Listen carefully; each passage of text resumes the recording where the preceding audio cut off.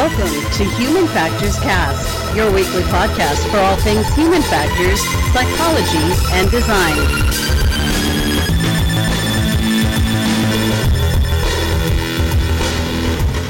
Hey everybody, it is episode 170. Today is June 18th, 2020.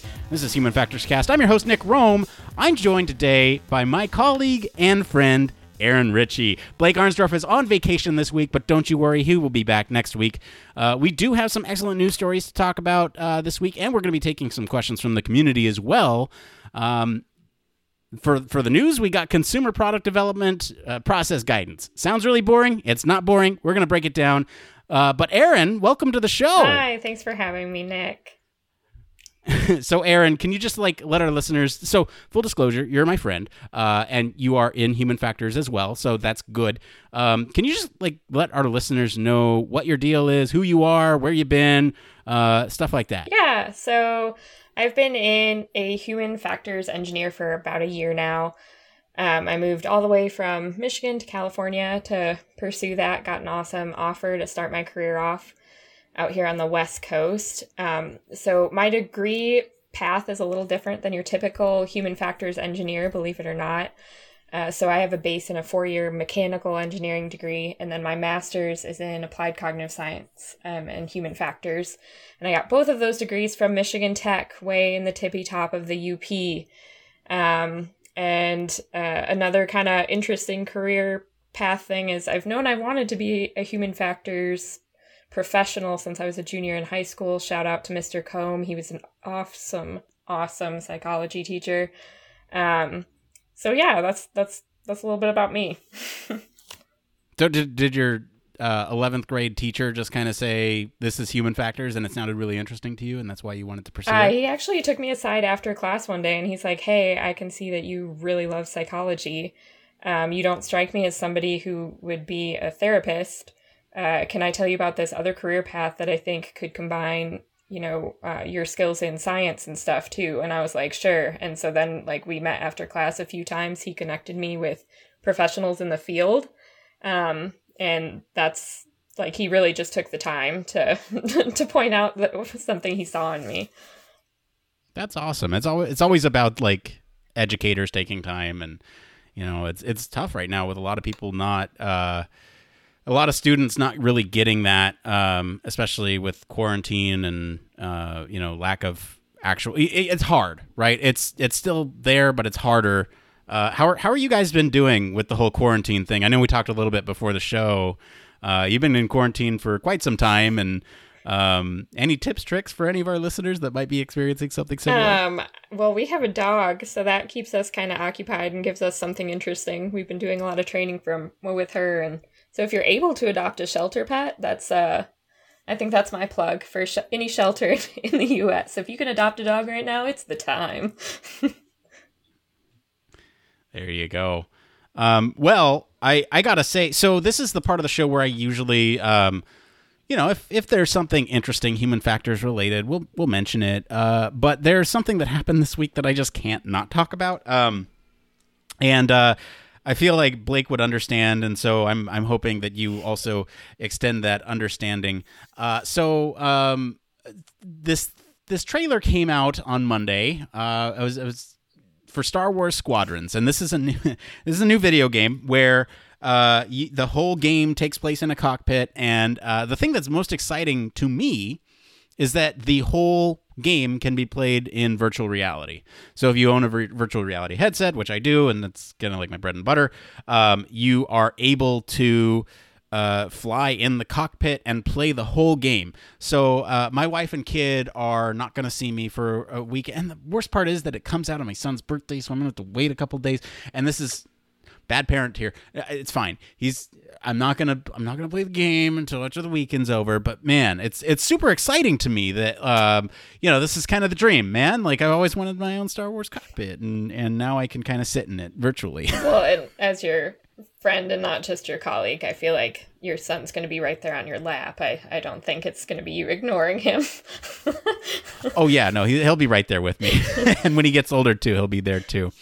All right. Well, why don't we go ahead and get into this next part of the show?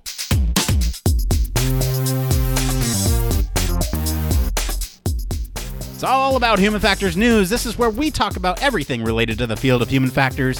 This could be anything from medical, security, robotics, AI, and this week, consumer products. You name it, as long as it relates to the field of human factors, it is fair game for us to talk about. Erin, what do we have up first this week? So today, the U.S. Consumer Product Safety Commission and Health Canada have published joint guidance on the application and use of human factors principles in the product development process. So this guidance is intended to help developers and manufacturers of consumer products take into account 4 separate human factors considerations. So first, the intended product use environment, intended product user, product design or user interface, and tasks to be accomplished by the user. So the guidance also proposes adoption of human factors considerations in each of the 6 separate stages of product design. And it's supposed to enable companies to produce consumer products that are safer and easier for consumers to use, while also reducing product lifecycle and cost and risks. So what's kind of interesting about this is historically, manufacturing and more traditional engineering companies haven't had as much of a history with human factors. So I think this is kind of a neat integration and declaration that, hey, this field is recognizing human factors and we're ready to adopt it. What about you, Nick? What do you think?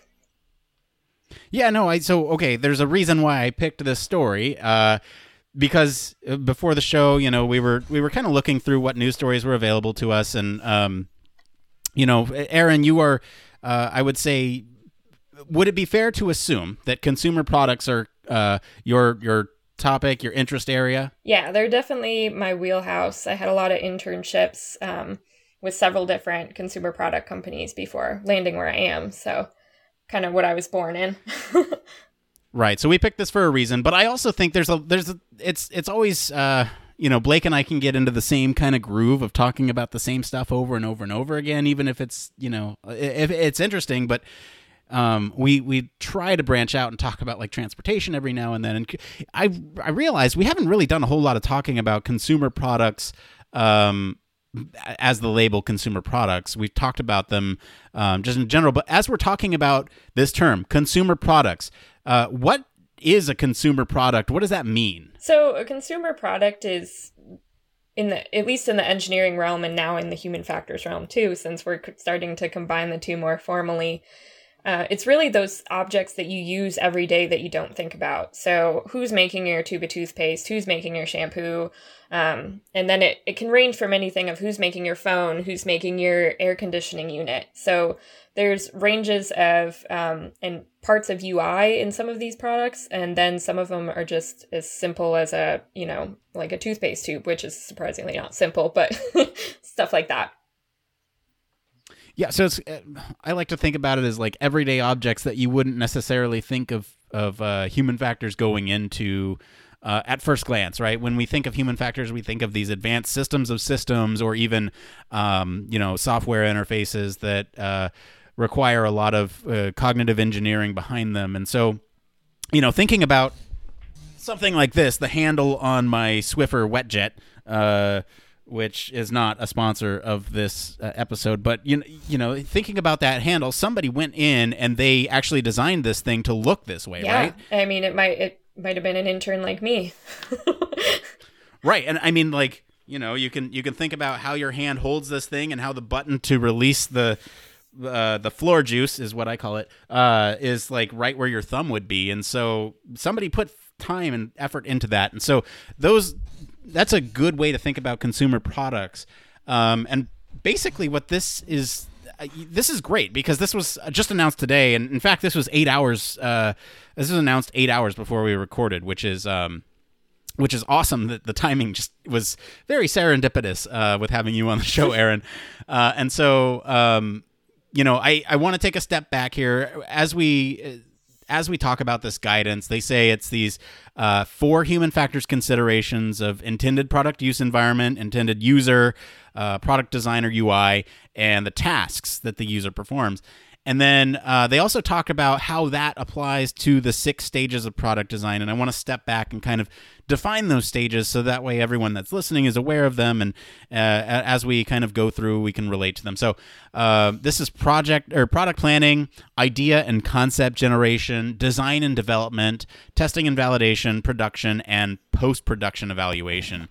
So pretty standard run-of-the-mill production pipeline there, but those are the 6 stages of product design that we're talking about specifically in relation to this guidance. I don't know. I had a chance to look at this guidance. Did you have a chance to look at this, Aaron? And what do you think of the document itself and kind of how it's laid out? Yeah, I was actually surprised. I guess maybe I shouldn't have been because it's made by human factors professionals, but it's pretty easy to read, and it even it kind of reminded me of like, oh, this is everything I learned in school in a nutshell. So it lays out everything really, really nicely. When we start like in the first stage there, product planning, I think that this part maybe is lost on a lot of people who aren't in the field of human factors or engineering, right? So that's a huge first step, and I'm glad that they notated that, because before you're even like deciding what product you're building, you're ideating, you're landscaping, you're thinking of the user's needs before you even pick a product a lot of times. So I think it's great. I'm excited about the first step besides the whole document. But so like there's a lot that goes into safety, what a consumer needs, and what they even want before we even begin design. Yeah, and so we're going to go through this page by page. No, but looking at like what the contents are of this, I agree. I think this is meant for folks who are not necessarily human factors, but this is a way to help provide guidance in a way to it's almost like a heuristic evaluation in a document is kind of how I'm thinking of it. Not quite evaluation, but like a heuristic procedure. There's a lot of stuff in here, from like doing preliminary analyses to evaluating risks, to doing human factors testing, tasks and scenarios that you might put users through. You name it. As if it's human factors, it's or like at a high level human factors, I guess it's in here. And I mean, what's great is so in the engineering world, I kind of touched on earlier, we're on the manufacturing side, human factors is newer. So human factors was born out of really the creation of computers and started in HCI and understanding interfaces and how can we make this like the real world so people know what the heck this computer is. So integrating it now into manufacturing, like that's newer to the field. In fact, there were several job interviews I did when I was, fresh out of my bachelor's degree, and I'm just a mechanical engineer at that point. I didn't have my master's, where I was trying to explain what I wanted to do and how I wanted to apply my degree to help consumers before I even had that extra step on there. And they're like, what are you talking about? Like, I don't know that we do that. And most companies do that to some extent, but they have these niche little teams that are learning about it. They're seeking out like the IDEOs of the world and learning from them and trying to grab those skills because it's so new to manufacturing. So putting out a guidance like this is, I think, huge for the field. One, because it recognizes that human factors has been integrated into manufacturing. Those classical inventor type engineering fields are saying like, hey, yeah, we need this, we want this, we have value in it. So great for the job market too, I think. But so it's good that human factors is being recognized in other fields than just their traditional ones, and it shows that there's a need across all products that we make, not just interfaces. Yeah, I love the sort of ubiquity across products. Like this to me is kind of the catch-all. Like, hey, if you're not an interface or any of the things that we talked about earlier, a system of systems or aircraft or something, HSI in the government and military domain, like I think this is a good catch-all for a lot of things that maybe where human factors is often not considered, right? And here's a plug for Design of Everyday Things. If you haven't read it, please go read it. I feel like it's seminal reading for the field. But you'll find a lot of these types of consumer products in that book where they talk about things like door handles or teapots or things like that, where if there is guidance in place, you're going to get a lot more usable, a lot more user-friendly, a lot more human factors focused, designed specifically for people.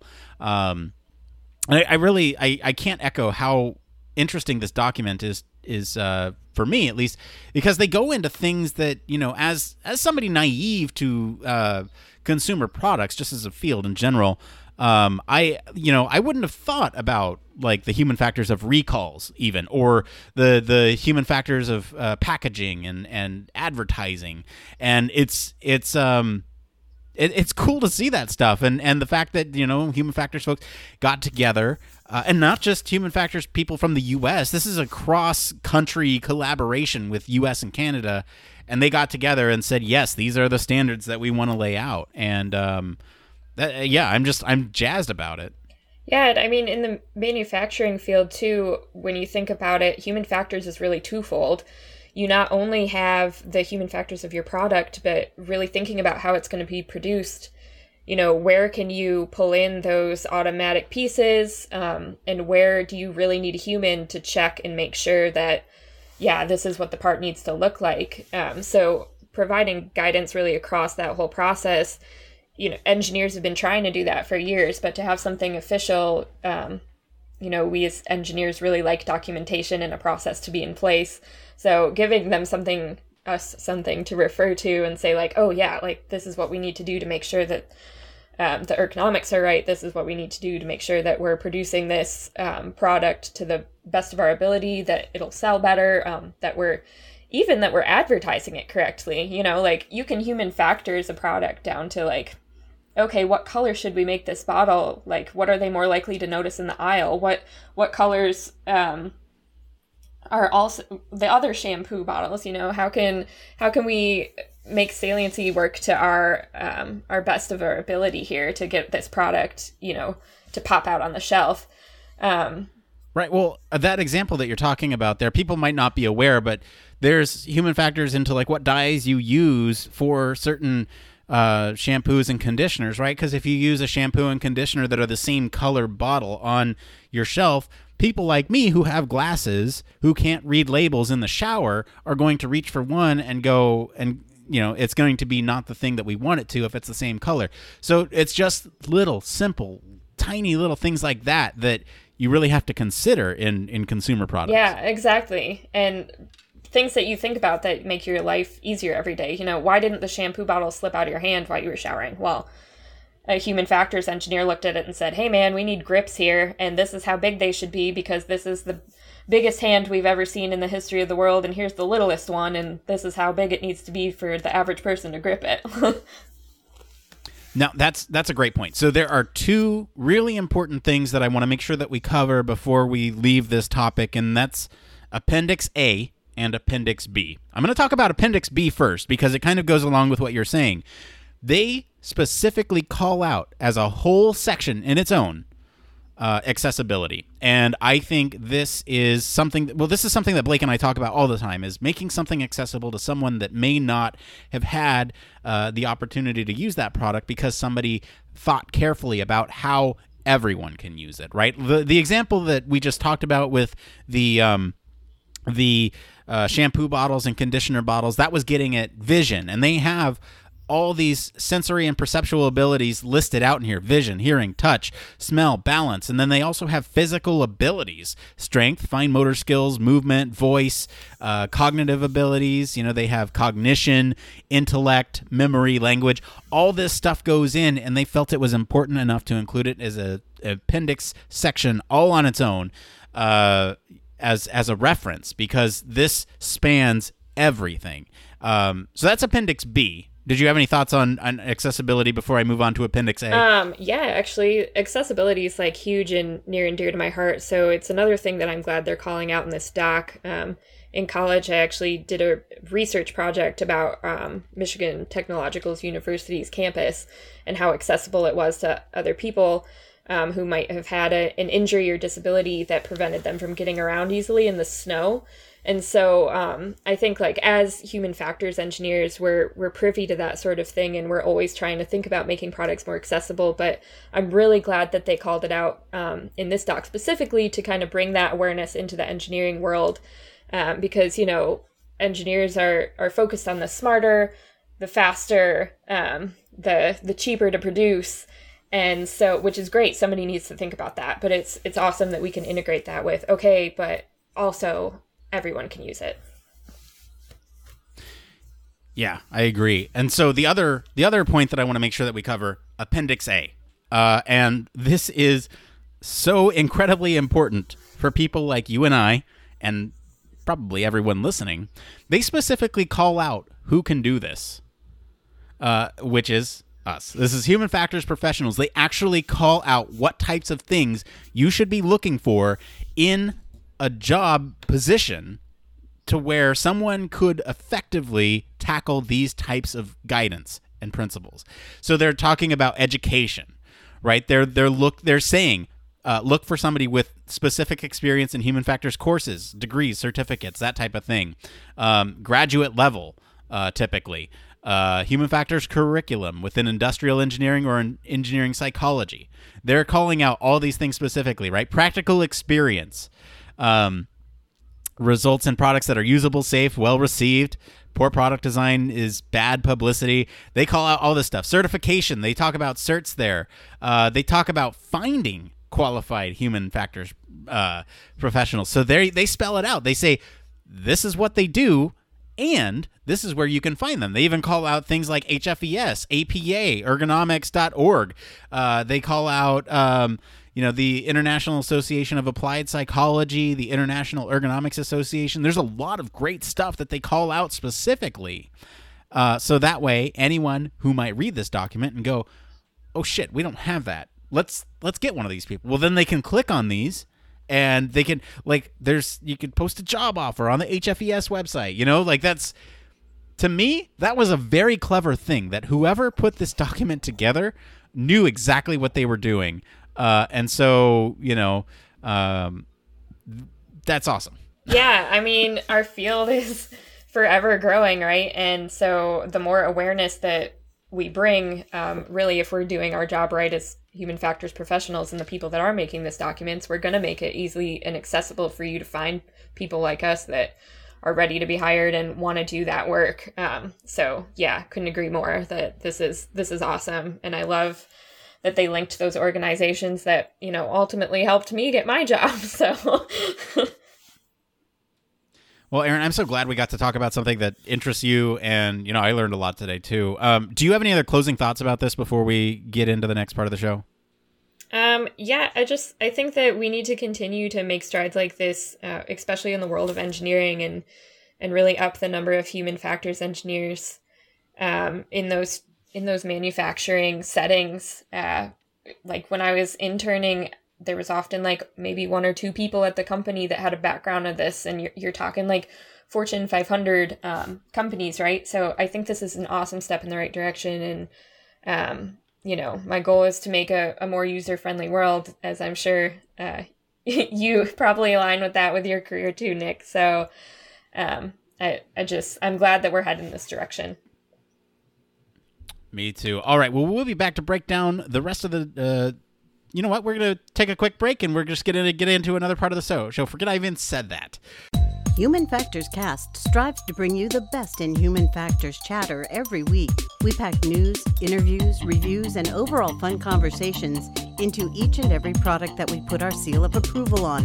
But we can't do it without you. You see, the Human Factors Cast network is 100% listener supported. All the funds that go into running this show come from the listeners. That's why we're giving back to our supporters on Patreon, now more than ever. Pledges start at just $1 per month and include rewards like 24/7 access to our exclusive Human Factors Cast Slack channel, personalized professional reviews, and Human Factors Cast Infinite, a Patreon-only podcast where the topic is human factors, etc. We're always updating our rewards, so stop by patreon.com/humanfactorscast to see what support level may be right for you. Thank you all, and remember, it depends. All right, and we're back, and I'm an idiot that can't remember that we're only doing one news story now, so thank you to all of our friends over at In Compliance Mag for our one news story this week. If you want to follow along, we do post those all over social media and on our Slack, and you can check those out for links to the original articles. We do post those as we find them, so there's always new stuff. All right, so why don't we go ahead and switch gears and get into the next part of the show. It came from...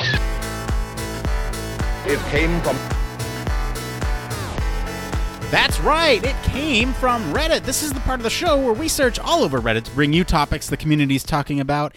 Any topic's fair game, as long as it relates to the field of human factors. And as a subtle, or not so subtle reminder, Dan Nathan Roberts was on our show. I guess everyone heard it last week, and we did take a week off to recognize other voices that should have been heard. And so Dan was on our show last week talking about the post-COVID-19 response. I just want to remind everyone that that link is available in our show notes for that, and I'll make it available in the show notes for this as well, and it's available on our Slack. There's a couple different routes that you can go, so please go check that out if you have anything to contribute. We're all working together as a community here, so go check that out. Okay, so we have two of them this week, Aaron. I'll read these, and then I'll kind of toss it over to you. So this first one here is posted by Human Experience 123. This is on the user experience subreddit. They write, "Is it okay to put side businesses as a project on my portfolio?" They go on to write, "I have a side e-commerce business that I'm passionate about on the side. I'm wondering if it's a good idea or bad idea to put it as a project on my portfolio. Obviously, it's not so much a pure UX project, but more of a, hey, this is an area I'm passionate about. Here's a real-life example of something that I built from scratch, which includes website, marketing, research. I also have numbers to show the amount of sales I have. I personally think this is a great project to put on, as it shows the knowledge I have of the business side as well. But I'm curious if anyone has any other thoughts." So, Aaron, I'm going to toss this over to you. What do you think? Is it okay to put something like this on your portfolio? Well, first of all, I think he answered his own question, right? Your resume, your portfolio should be a reflection of your passion and who you are, and really give that Snapchat to your employer of what you're all about. So I think it's a good idea. I personally, so I love to quilt, and I have an Etsy shop, that hasn't done much since I got a professional job, but, that was on my resume when I applied for my current job, and one of the owners of the company that I work at saw that, and his wife also quilts, and they've talked to me about that and remembered that about me ever since that I interviewed. And so it's been a really cool talking point to allow me to connect where I work. And so I don't think there's anything wrong with that. I think you should limit how many passions you put on there. Maybe you don't want to seem like you're over involved across too many things, where it seems like you may not even have time for what you're currently applying for. But yeah, you should put one or two things on your resume where you're like, yeah, this is something I do that I make time for, that I feel I'm good at, and here's why. Yeah, so I say this on the show all the time. I feel like a broken record with it, but it is all about how you spin the things that you put on your portfolio or put on your resume, right? So what I would do in this example, right, if we're talking about a human factors spin on putting one of these like side businesses together, I would say, look, like I did my user research. I figured out what types of things were working to get the most sales. I figured out, I managed, and especially if you're applying for like a middle management position or a higher management position even, say, hey, look, like I worked with other people. I worked with customers. I figured out how to negotiate deals. I figured out how to, and those skills are often overlooked, right? Because you could have a bunch of different things on your portfolio that say you can do human factors. But the less tangible, more valuable things a lot of time is how do you deal with people? How do you deal with sort of these other things that pop up, in the day-to-day that might not be human factors? And I think putting something like this in your portfolio could help. Again, it's all about how you spin it. if you say you do these things in a human factors way, I think it could go a long way to help support you. If you frame it as an e-commerce business, some people might question, okay, this is not for the job that you're applying for. I don't quite understand why it's there. This felt like more like a slide one. Hey, I put together my own business, and now I'm going to talk about my human factor stuff. Yeah, I mean, that's just my 2 cents. I completely agree with you. And when you're applying for a job, you should be really thinking about tailoring that resume to wherever you're applying every time. And I know that sounds like a lot of work rather than just sending it out to multiple places. But, taking the time to sit down and write that and really tailor, okay, how can all of these experiences apply to these bullets that you have that you need someone for? And if you're really thinking through that thought process on, okay, maybe I trained elephants in India for a year, but what can that say about my people skills, how I can work on a team and human factors? Like, if you can connect those things and communicate, communication is a skill that every job is looking for pretty much.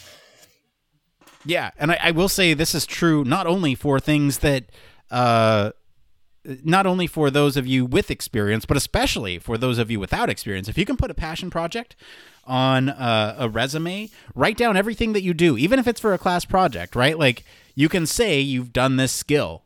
You can say that you're super passionate about, like, even woodworking or something, right? And you can say, look, like, I had to use the scientific method to figure out, I went through the design phase literally with my woodworking stuff. Like, there's a bunch of different hobbies that you can do, or, side businesses, anything you can think of.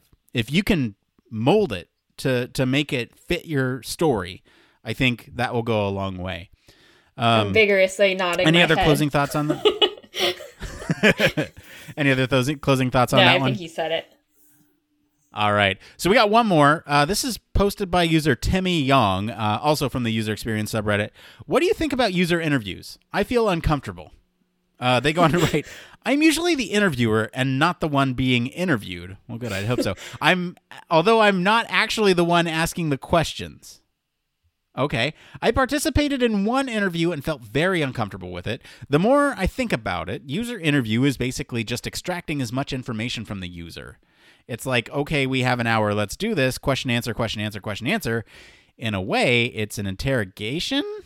Question mark. It made me feel like, who the expletive are you to ask me about my life? Now I know you can be real smooth in an interview, make things feel like just having a conversation. Also, the person being interviewed signed up for this, so everything was pretty much expected, but still I can't find myself wanting to participate in future interviews, although I might have to. What do you think? Am I crazy? Aaron, is this person crazy? They may be. Yes, that is what an interview is. You are trying to extract as much information as you can. You don't need to make it feel like an interrogation, though. Maybe technique is the issue here. Maybe, they need to practice turning these conversations into just that, a conversation, instead of a question and answer session. And that takes some time, and that's okay.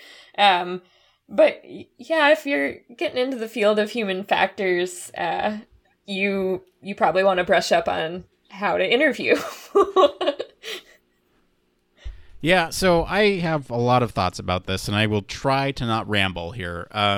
My first point is that interviews are more about preparation than they are about the actual interview.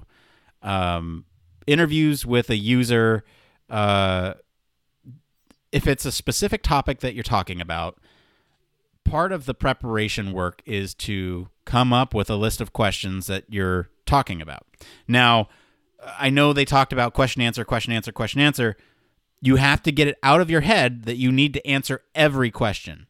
Maybe get like the basic, I need to know this information, and then talk around that stuff later. Part of that is also note-taking, and I'm kind of getting into my second point here. There's two people in this interview. I don't think that's wrong. I think the fact that they are the one that is not... Hang on, let's see. I am actually the interviewer and not the one being interviewed. although I'm not actually the one asking the questions. So this is confusing to me. I'm going to try to break it down. I think they're taking notes. It sounds like they're taking notes.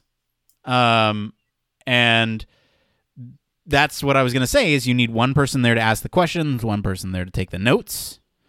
And, the person that's asking the questions needs to be the one that works in the casual conversation. You need to understand the whole point of a user interview is to understand what they are doing for the thing that you are studying about them. Right? And so, yes, question, answer works, but I feel personally like you get a lot more out of it if you just talk to them as a human. Be like, yeah, I know this is awkward, but, hey, so explain why you're there. First off, say, hey, my name is Nick and I'm from, the Human Factors Division of XYZ. What does that mean? Well, actually, I'm just here to get a better sense of what you do. So that way, when I take it back to the people that are making the thing that you use, they're actually going to take my feedback from me talking with you because I'm going to put it together in a way that makes sense to them. I'm basically your translator to them, and I'm your advocate. I basically work for you, and kind of phrase it like that. And a lot of it's the setup. And so, you want to let them know preparation too that they're not going to hurt your feelings. I think that's always an important line. Like, you can tell me anything. Like, I don't care.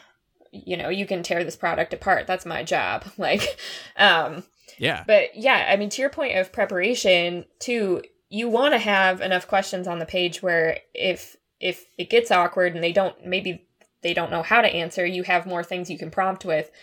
But you also don't want to overwhelm yourself and think, I have to get to every single thing on this page. If you're in a user working group and asking questions and you don't get derailed, then I think you're doing it wrong, because then you haven't gone down a rabbit hole that you needed to go down to get that little tidbit about the user that you had no idea was happening.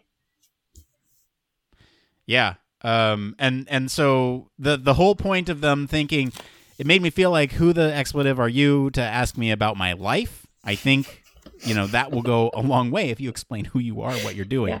Yeah. So preparation, explaining why you're there, and having it more conversationally, I think are some really good tips for that. And I'm sorry this person is having such a hard time. User interviews are not easy. It takes a lot to actually be a people person, and I don't believe that's a real phrase, but to be comfortable with talking with people, I think it takes a lot of effort, right?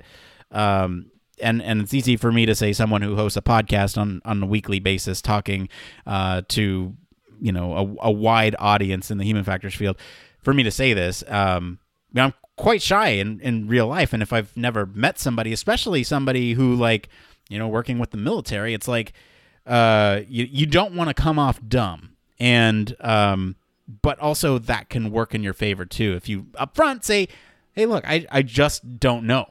I just don't know, and I'm here to understand. So that way, when I take it back to these people, they can understand too. And I think a lot of it comes down to that, acknowledging that you are naive to the process in a lot of cases, and you're just trying to find out more information. Yeah, well, one of my favorite phrases that I learned at one of my first internships is, you are not the user, right? Like that. If you think you're the user and you're designing for the user, then you've got to rethink your process, because you need to separate the two. Even if you are a day-to-day user, like I use shampoo every day, but if I'm designing a shampoo bottle, I have to pretend like I don't, because just my opinion and personal experience doesn't matter. It's got to be a collective of what you're pulling from lots of people. Oh, hang on. This just in. Edit. Just to be clearer.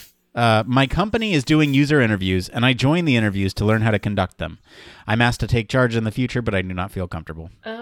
You'll get there. And there's got to be some kind of IRB in place, right? Like, he realizes there's an ethical process behind everything that we do where it gets approved, and most companies have an IRB board that's looking over everything that you're taking in front of a user, and there's science behind deciding, yeah, this is okay to ask, or no, that's not ethical in the first place. So, granted that this is an ethical company, I would assume that, they're not asking, there's proper warning, and they're not asking something too personal, right?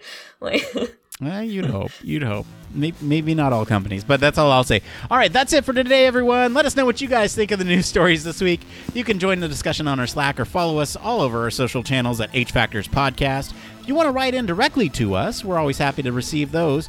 We read each and every one that comes through our inbox. That's at email show@humanfactorscast.com. If you like what you hear, want to support the show, you can leave us a review on your podcast medium of choice or consider supporting us on Patreon. There are a lot of other people out there that need your donations right now. Please don't donate to us. I'm telling you, don't donate to us. Donate to something else. And of course, I was just reading the thing. Just donate to other people. Don't even worry about us. We're fine. And of course, you can always reach us at our home on the web, humanfactorscast.com. I want to thank Aaron Ritchie for being on the show today. Where can our listeners go and find you if they want to talk about shampoo bottles? They can find me on LinkedIn, and then I've recently been added to the Slack.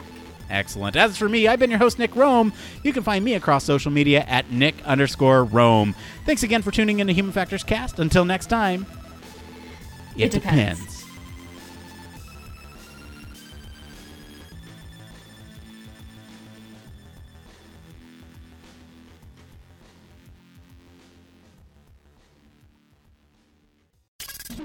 Spacecraft, railway locomotives, nuclear submarines, healthcare, jet aircraft, these are all examples of highly technical systems and organisations, and all have one particular thing in common. They all involve humans. Humans who want to do amazing things and are using technology to achieve them. They all have something else in common. They have amazing people ensuring that the users who are involved can do what they need to do, are safe when they do so, and have the optimum user experience. These people are Human Factors practitioners, and on 1202, the Human Factors podcast, they talk to me, Barry Kirby, about what they do, sharing their career paths, highlighting their ideas and best practices, and fundamentally raising awareness of our discipline. Find us on 1202podcast.com, on social media, and on your favourite podcast directory, because it's more than just common sense.